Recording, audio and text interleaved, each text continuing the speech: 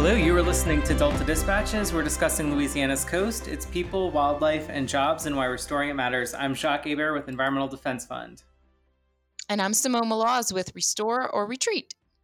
And you are tuned in for another week of Delta Dispatches. Simone, June is going to be here before you know it. I referred to quarantine today because I didn't know literally didn't know what day it was. My sister was talking about tomorrow. I kept talking about Thursday. So it's quarantine, Jacques. Yes, quarantine. It sounds like a blast, but it's not. Um, well, I hope you're hanging in there. And, of course, there's been no shortage of activity as it relates to, issues of Louisiana's coast. The legislature is in session, and I know you and others have been following a lot of the pieces of legislation and the bills that are moving forward as it relates to our coast. So why don't you give us a little update of what things are going down at our state's capital?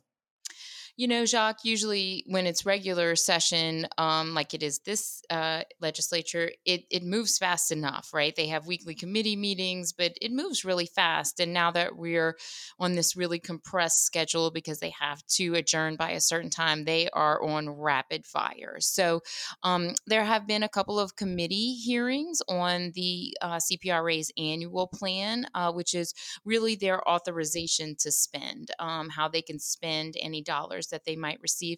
And that was on the House floor, and it passed. The resolution was adopted unanimously, which is a good sign. They do lots of, they like unanimous support on bills just like that, on resolutions just like that. So it'll now finish going through the Senate side as well. There's also some funding bills too. There are only certain eligible uses for surplus funds, one-time only uses, and coastal is usually a recipient of those funds. And we were slated to receive those from previous fiscal years, but that was recently zeroed out, so that it was said that they're trying to save the dollars, right? So that's something that we're definitely going to keep our eye on. Well, yeah, we'll definitely have to, stay in the loop and kind of stay updated on what's happening. And we know you do a great job keeping us updated.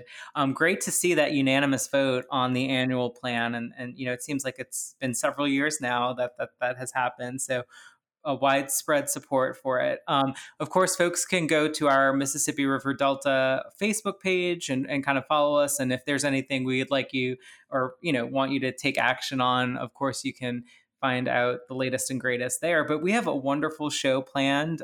Simone, I know you don't like talking about things outside of Louisiana, but today we're going to, highlight some of the experts, the people working in Louisiana, but talk a little bit about an exchange that Environmental Defense Fund actually hosted for resilience officers across the country. So, there's a number of resilience offices and officers who are working, up and down the Atlantic and Gulf coasts to help people confront, sea level rise, hurricanes, and build resilience. And so we had an opportunity to bring together some of our Louisiana leaders and talk about the amazing work that's been done in Louisiana, and then hear from some of the other states. So one of the people that participated and actually led a presentation highlighting the work in Louisiana is none other than our state's Chief Resilience Officer and in the Governor's Office of Coastal Activities, former guest but good friend, Charles Sutcliffe. Charles, I cannot believe we haven't had you back on Delta Dispatches more sooner than this, but thank you for coming back, and how are things going? Oh, it's great to be here. Thanks, Jacques and Simone. I don't know how I've avoided being here again. I had a great experience the last time, so there's no reason that it should have taken me a few years to get back to it. But here we are today. I'm doing fine. My family's doing fine.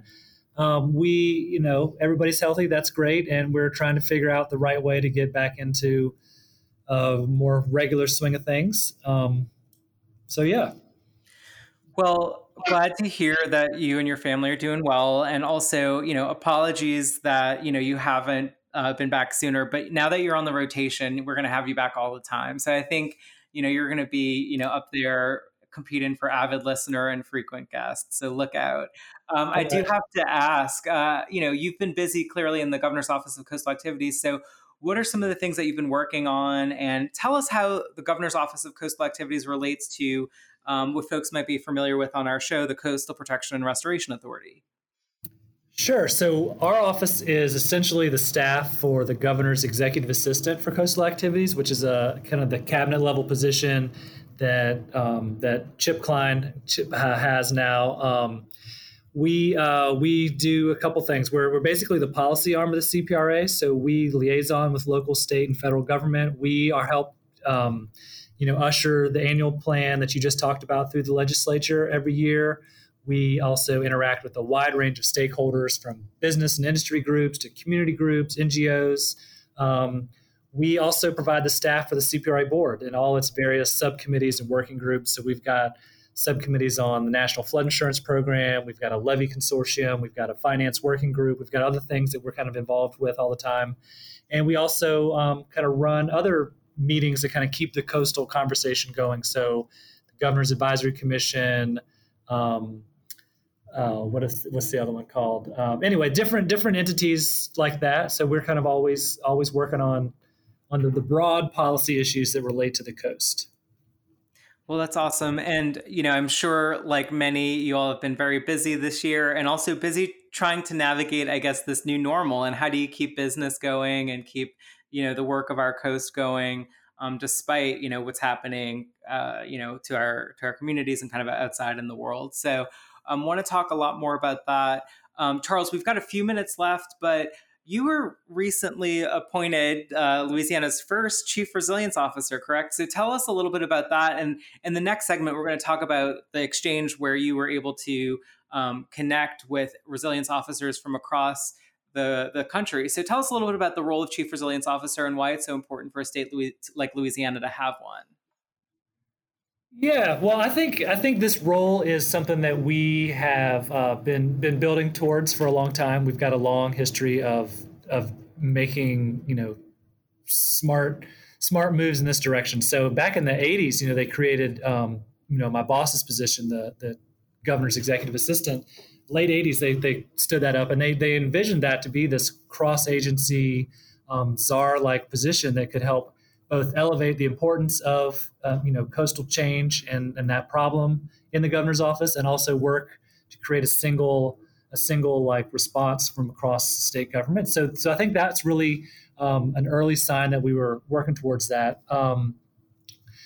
So we've kind of been evolving along the way, right? We've had different types of disasters that have led us to think a little bit differently about how we approach the issue, or how we kind of evolve the way the state government can respond to things. We get new tools along the way. And so I think that's what my position is just recognizing another way that we need to start expanding the conversation about the coastal problem and what we can do to respond to it.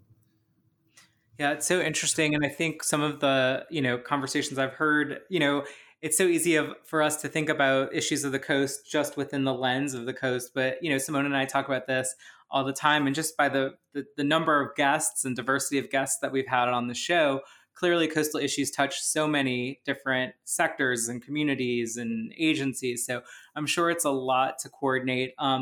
We are about to head into a break, but Simone had a fun question about our avid listener that she wanted to ask you. This does not count against my fun question quota of the day, but Charles, before we go to break, you have to tell us something about Chip Klein that he would not tell us himself. Well, I don't know when the last time he was on, but did you guys hear about his quarantine haircut that he got from his kids? Why don't you tell us about it? So there's a photo going around that I think everybody and all your listeners will be interested to see. And so I guess one of his kids got a little excited with the clipper, took a piece out of the back of his head. But I was a little jealous, though. I would have given anything for some hair clippers, even a stray clipper. But anyway, that's what I've got for you today. Well, and I know he's been in committee and seen in public, so perhaps it's grown back in that time. But yeah, it was definitely great to see. And I think we could all use a little, clipping these days. So we're about to head into a break, but we'll be right back with Charles Sutcliffe. You're listening to Delta Dispatches on WGSO 990 AM, always available online, deltadispatches.org.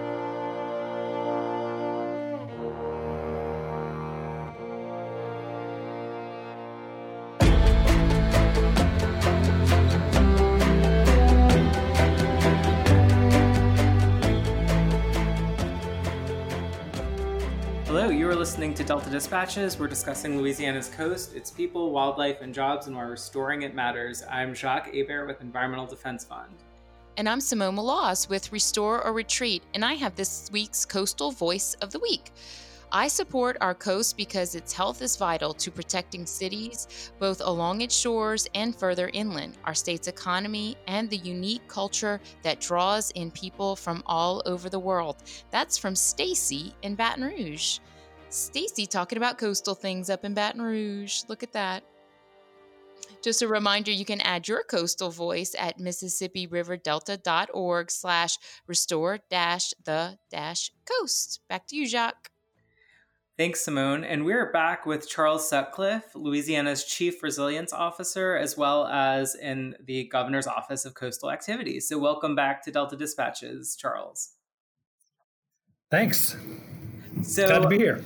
I know Simone, kind of jumped ahead and asked a fun question already, but we will be sure to ask a fun question that's specific to you. So I guess my fun question is, let's be, simple. It's almost summertime. It's getting hot. I think for the most part, snowball stands may be opened again. So just make sure if you get a snowball, you do so safely. But what is your favorite flavor of snowball, Charles? Oh, I think I can't resist the black cherry. It's not very exotic, but it's just a classic, I think. Charles, that's pretty exotic for a snowball, right? Charles is a big foodie. He's going to start the CPRA food blog, trust me. So that's interesting. Jacques' experiment. Don't judge him for that, but that's what he is. Since you said not to judge, I guess we won't. So I don't know why it's such a controversial flavor, but anyway, it's very refreshing on a hot summer day. It tastes like gum. It tastes like gum. And gum is delicious. All right. Anyway, back to the matter at hand. So Charles, you recently participated in an exchange with different resilience officers from around the country, and Environmental Defense Fund helped convene the 2-day meeting that happened virtually. I know it was supposed to happen in person, and hopefully we can have folks come to Louisiana at some point. But the whole first day was about the lessons learned from the work that Louisiana's done, both on the restoration side as well as kind of in the community engagement side, and highlighting the progress that folks at CPEX and Louisiana Safe and Foundation for Louisiana and others have contributed on resilience. So I guess first, tell us a little bit about what were some of the lessons and messages that you shared with the people outside of Louisiana about our lessons here in the state. Yeah, I think, broadly, the takeaways, just kind of like you mentioned, we did have a bunch of different, not only different state agencies talking on the phone, because this work is being done in different places at different scales. We also had, like you said, philanthropy on the phone. So Foundation for Louisiana is doing some great work with Lead the Coast and supporting LA Safe and all kinds of other work. And CPEX, who's going to be on later on the show, joined too. So that was kind of the nonprofit voice, who are all kind of together talking about the coastal issue and also how we're addressing it. So I thought that was a really accurate and important way to kind of put our story out there for these other states, because it is a broad coalition, and we wouldn't be where we are without all the different types of actors. And and CPRA was able to talk a lot about kind of really the technical aspects of it, the data-driven, science-based ways that they prioritize projects and how they go about their work. We got to hear about intense community engagement through LA Safe and other things like that. We got to hear about individual leadership development and how peers can educate one another to be better participants. And then Jeanette and I spent a lot of our time talking about how we're trying to take the problem of the coast and translate that into other state agencies that may or may not have really seen themselves as being as that being an issue that they needed to worry about. And so we really are working with agencies that are both on the CPRA board and have been kind of hearing this conversation for a number of years now, but also agencies that haven't been a part of that. And so we're trying to kind of bridge those gaps. Yeah, and I think that's a theme that Simone and I have definitely hit on in this show over the years is, for all the best and worst reasons, Louisiana may be a little bit of ahead of the curve in terms of how we do this work, in terms of the restoration and resilience side. So a lot of other states are looking to Louisiana to learn how they can implement similar programs and, policies within their borders. So I know we had folks gathered from Florida, North Carolina, Virginia, New Jersey, the state of New York, and the city of New York, and representatives from all of those places talking about the work that they're doing to build resilience. So, what were some of the highlights for you, Charles, and what are some of the things that you learned from the other states? Well, first of all, just want to say that I think it was just a great idea to get those folks together. The Rockefeller 100 Resilient Cities initiative had opportunities for city resilience officers to network more, I think, but I don't know of any other way that the states really have something similar. And so I think it's really been really great because we are kind of dealing with a lot of similar challenges. What's the extent of your authority? What's the extent of how much staff do you have? How many resources do you have? Like, what are the different? How are you going to pay for any of this? How are you going to? There are just so many questions that we're all trying to figure out, and we have some answers, full answers. We have some incomplete answers, and we are really able to share with one another. So I was just really glad to hear, I think, how similar our approaches were in general. Louisiana kind of explained our story of resilience kind of in a chronological narrative. So first we had a master plan, and then we had an LA Safe, and now we have this other thing, a little bit like that. In other states, they haven't gone through that same process, but they kind of are kind of in a similar place in terms of all the different aspects of resilience that they're trying to incorporate in their program. So that was really interesting. I'm really looking forward to when Natalie shares all the presentations, so I can really read them again. And it was a lot to digest in a few Zoom PowerPoints one after another. So I am looking forward to kind of seeing their presentations again and reaching back out to people specifically to kind of follow up on certain things. Well, and let's be honest, originally as planned, there would have been a lot more airboats involved and probably some, local Louisiana cuisine. So hopefully we can host the folks here in Louisiana at some point in the near future.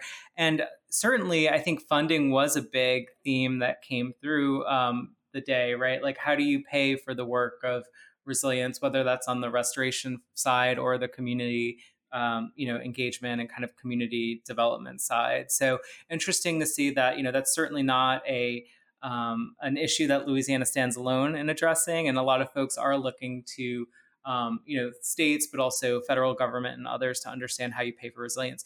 So Charles, we're about to head into a break, and we're excited to continue the conversation with Jeanette in the next segment. But tell us, what are you looking forward to the rest of the year? I know it's hard to look ahead and plan at this moment, but anything coming up for you that you want to highlight?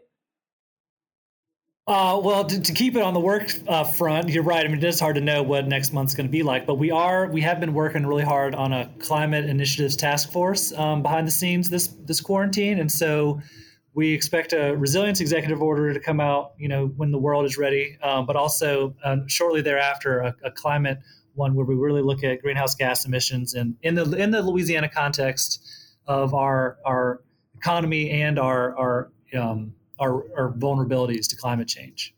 Right. And we talked about that earlier in the year. Folks may remember the governor's announcement about working to commit to reduce emissions within state to limit sea level rise, and certainly that being incredibly important in addition to the work on the adaptation front. So, Charles, I do have one thing before you go. I wanted to let you know that your boss did want to come into the show and talk to you and to congratulate you on your new hair appointment that you have received. So he did want to pass along his congratulations that although you couldn't share a hairdresser, that you had your own hair appointment. So it's a proud day. Great. Not a moment too soon. I'm sure you're very proud. You don't care about hair. I'm sure he's very proud of you otherwise, but he was jealous that you were on the show indeed. So thank you, Charles. I hope you stick with us while we talk to Jeanette. I know y'all work really well together, so I hope you'll stick with us a little bit too. Of course. Thanks for having me on, everybody. Thank you, Charles. Well, we'll be right back after the break. You're listening to Delta Dispatches on WGSO 990 AM, always available online at deltadispatches.org.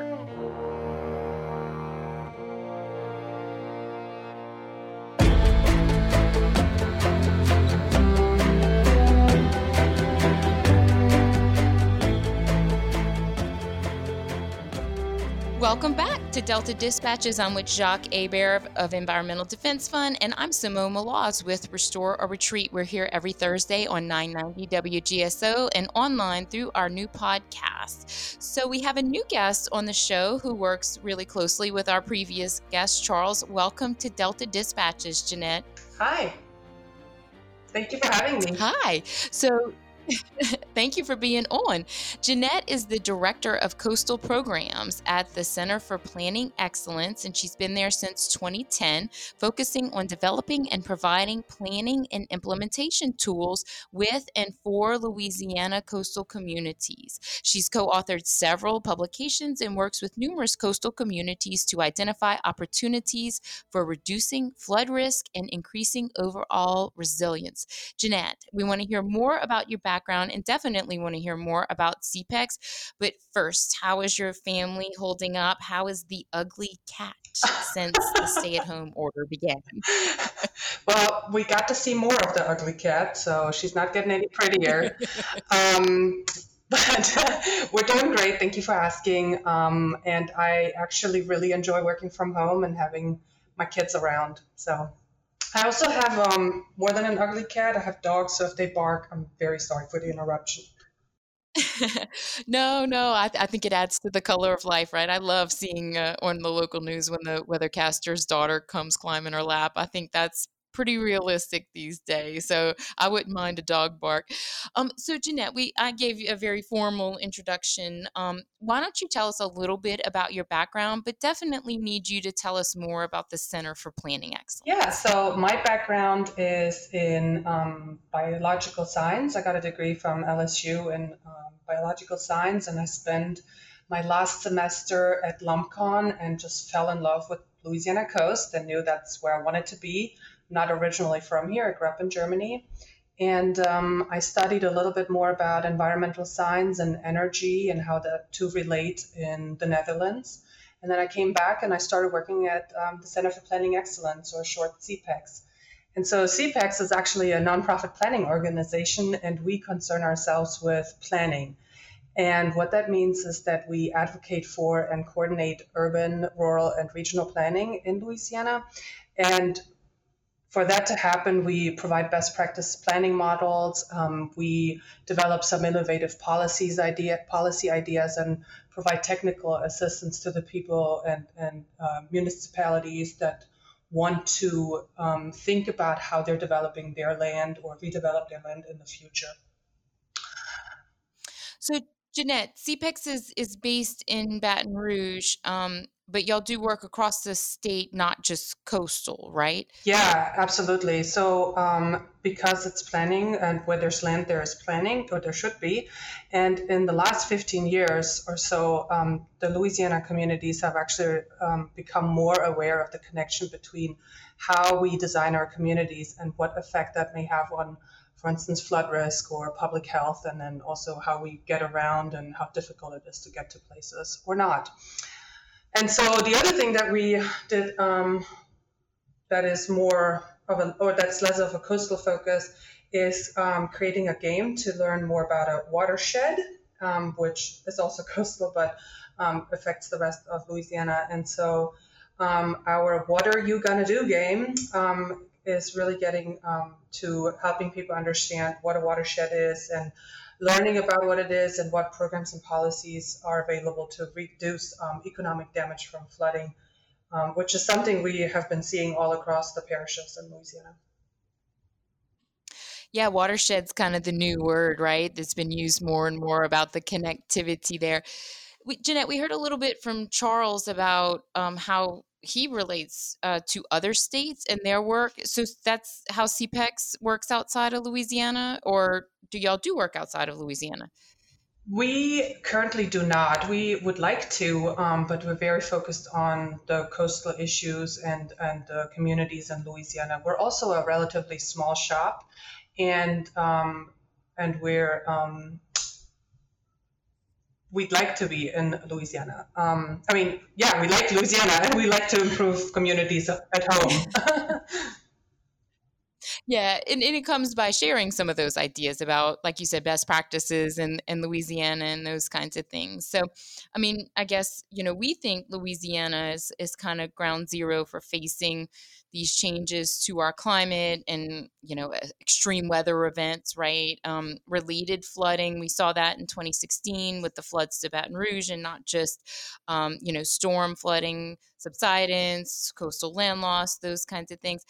So, CPEX has done some work with another Delta Dispatches friend, Dr. Denise Reed, to collaborate to do a framework of sorts, right, for coastal Louisiana, with a focus on communities impacted in the region. So why don't you tell us a little bit more about that collaboration and how things like non-structural elements and words like adaptation can really hit home here in Louisiana? Absolutely. And I think Louisianians have been very good at adapting to whatever environmental changes are occurring for a very long time. So this isn't a new idea for Louisiana. But this framework that you're talking about is something that has come out of thinking about the Coastal Master Plan and the non-structural projects that are identified in there, and the limited resources that are available, and then the need that exists, which is an inverse relationship. And so Denise and I got together last year, and we really brainstormed about what resilience is for Louisiana, and what do we need to really kind of understand, to think about which projects should be prioritized, or what information do we need to inform some of the decisions that we all will have to make or are making.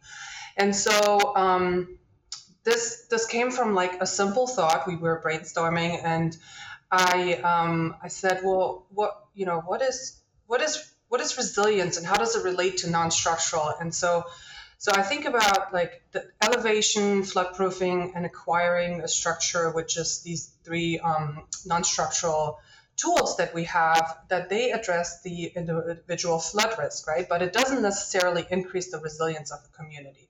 So using an example, we have, let's say we need to elevate 5 homes to reduce flood risk. Well, those 5 homes that are then elevated are not going to make the community more resilient, right?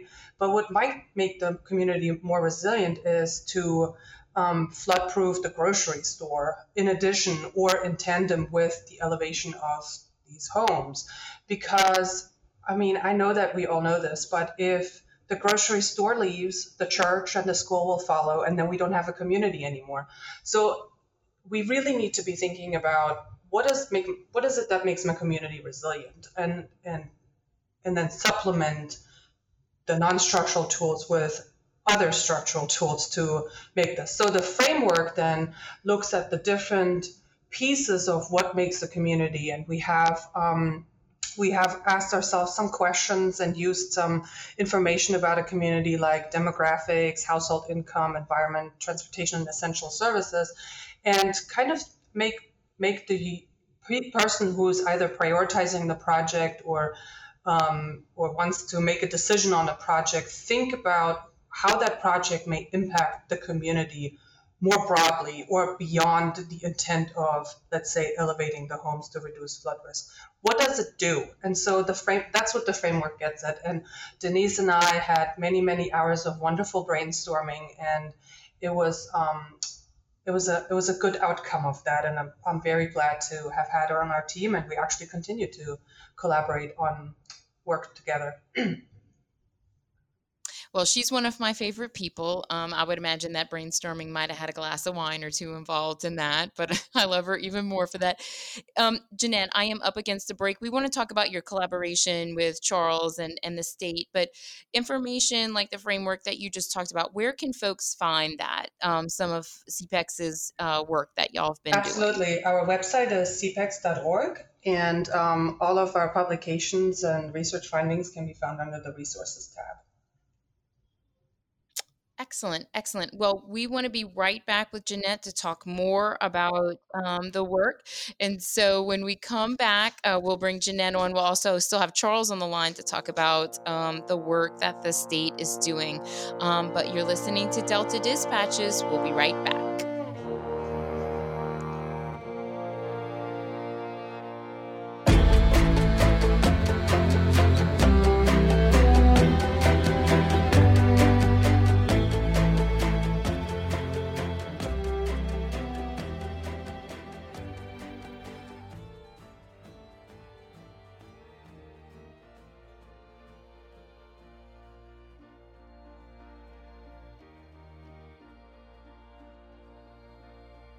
And we're back. You're listening to WGSO 990 AM and on deltadispatches.org. We're discussing Louisiana's coast, its people, wildlife, and jobs, and why restoring it matters. I have the coastal stat of the week. According to the NOAA National Center for Environmental Education, the U.S. has sustained 265 weather and climate disasters since 1980, where overall damages costs reached or exceeded $1 billion. The total cost of these 265 events exceed $1.775 trillion. Between 2018 and 2020 alone, billion-dollar disaster events affecting Louisiana included 6 severe storms, 1 tropical cyclone, and 1 flooding event. Welcome back to the show, Jeanette Dubinin from CPEX. Do those stats surprise you? Nope. No, because y'all mostly do a lot of work before and after these type of billion-dollar events, right, Jeanette? Yeah, I'm actually surprised they're not more. So I think the billion is good. Yeah, there are ripple effects too that we don't calculate yet. So yeah. Excellent point. Well, we wanted to talk more about your work with the state. We talked earlier with Charles Sutcliffe from the governor's office and chief resilience officer. So we made Charles stick around and hang back. So Jeanette, tell us about, first of all, you've worked with Charles before, right? Let's get to the good stuff. Tell us something about Charles that we didn't already know. That's a tough one. So the first thing that popped in my mind, and I don't know if that really answers your question, is that Charles has been very consistently and very effectively working with the nonprofit and non-governmental sector. And so I think he's been very resourceful in terms of advancing some goals and objectives that are out there.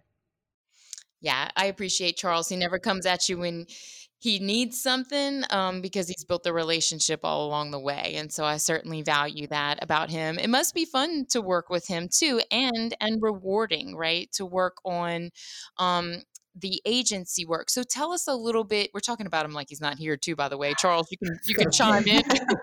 This is weird. We're giving you glowing recommendations. You should appreciate that. So, Jeanette, why don't, from your perspective, tell us about your agency work? The agency work. So, if I may back up a little bit. So CPEX has been, for many, many years, worked sort of has developed a process by which we gather community input and then relay that information to the state level. And we've done several initiatives and projects that way. And it's really getting to the point of having a bottom-up and top-down supported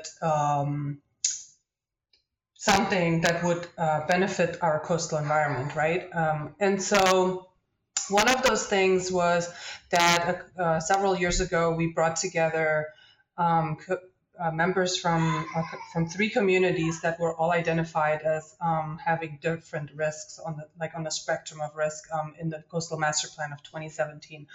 And we also invited agency representatives, and Charles was there as well, to that conversation. And what we actually found is that the local governments would really like to have the more backing and cover from the state, and they also identified that there needs to be an agency approach to doing the things that they're being asked to do. And so in 2018, the governor had a summit with his cabinet secretaries to identify or to talk about climate change and then how that may impact the agencies directly with their assets or the policies and programs. And, we spent 2 days on doing that and facilitating that discussion, and it was a wonderful experience. And many, many things had come out of that, but one of them was to really look at how can the agencies understand better what their relationship is to the coastal crisis and also to each other in responding and dealing with the coastal crisis. So this initiative is about understanding what the agency's role is in in the coastal crisis and then to each other. So Charles, tell us from your perspective.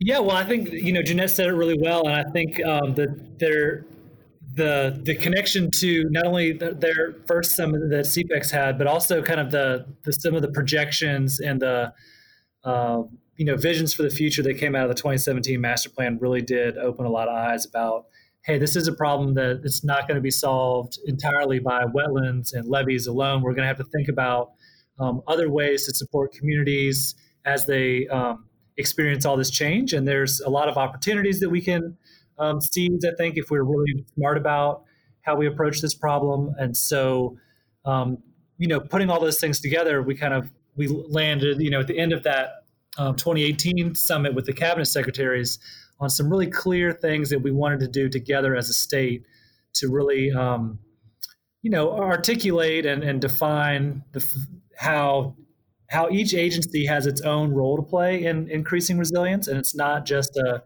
CPRA battle to be waged, over there. It's something that we all have a part to play. And so that's really what we're focusing on, really illuminating that, really trying to, like Jeanette said, find those connections between the strengths of different agencies and kind of match people together on some initiatives and projects and think about how we can, just kind of make decisions as a state in a more holistic way and in a better way. So Jeanette, I'll direct this one to you. Has the COVID situation affected your work any? Yes. That's kind of right. I'm laughing because I think that this is another one of those, we all adapt to the situation and we've gotten pretty good at it because this is a disaster in many ways, but maybe not in an environmental way necessarily as we have been used to. And so we've been pretty good about adapting to changing how we conduct our work and who to prioritize to talk with. So for instance, we had a very good, I think, workshop planned for the end of April that would involve all the resilience coordinators that we asked the agencies to appoint, or rather that there's an executive order that asked them to be appointed. And so because of COVID, we were able to, we reduced what we, the agencies we reached out to the ones that aren't directly involved with the response and the recovery of COVID. And then we held one-on-one interviews and with the coordinators and sort of just begin this relationship building, begin understanding who they are and what their agency does more than the desktop research that has been revealed. And so we've adapted to the current the current normal, I guess. And but we do hope to get together, all of us, with the resilience coordinators in the future. Well, that's great, guys. It went so fast. We're already up against the end of the show. Jeanette does not get out of here without a fun question, but I'll make it a little bit easier. I'll steal Jacques. Jeanette, favorite go-to snowball flavor? Oh, I was afraid you would ask me. I actually don't like snowballs. That's interesting in itself, right? Are you one of those get ice cream at the snowball? Yes, I am. And I'm a big fan of pistachio ice cream. So there you have it. I love pistachio. Good choice, Jeanette. Good choice. Well, thank you both for being on. Thank you, Charles, for being on. It's been great to talk to you guys. I've admired your work for a long time. And so thank you for making our state a better place. So we'll have you back on the show anytime. We'll talk more about Jeanette's beer making or carpentry, right? And we need to talk about Charles's fairyland that he's moving away from in his yard. So, well, thanks you guys. Thank you both. This has been another Delta Dispatches. We'll be back with another great show next week. Thanks for listening.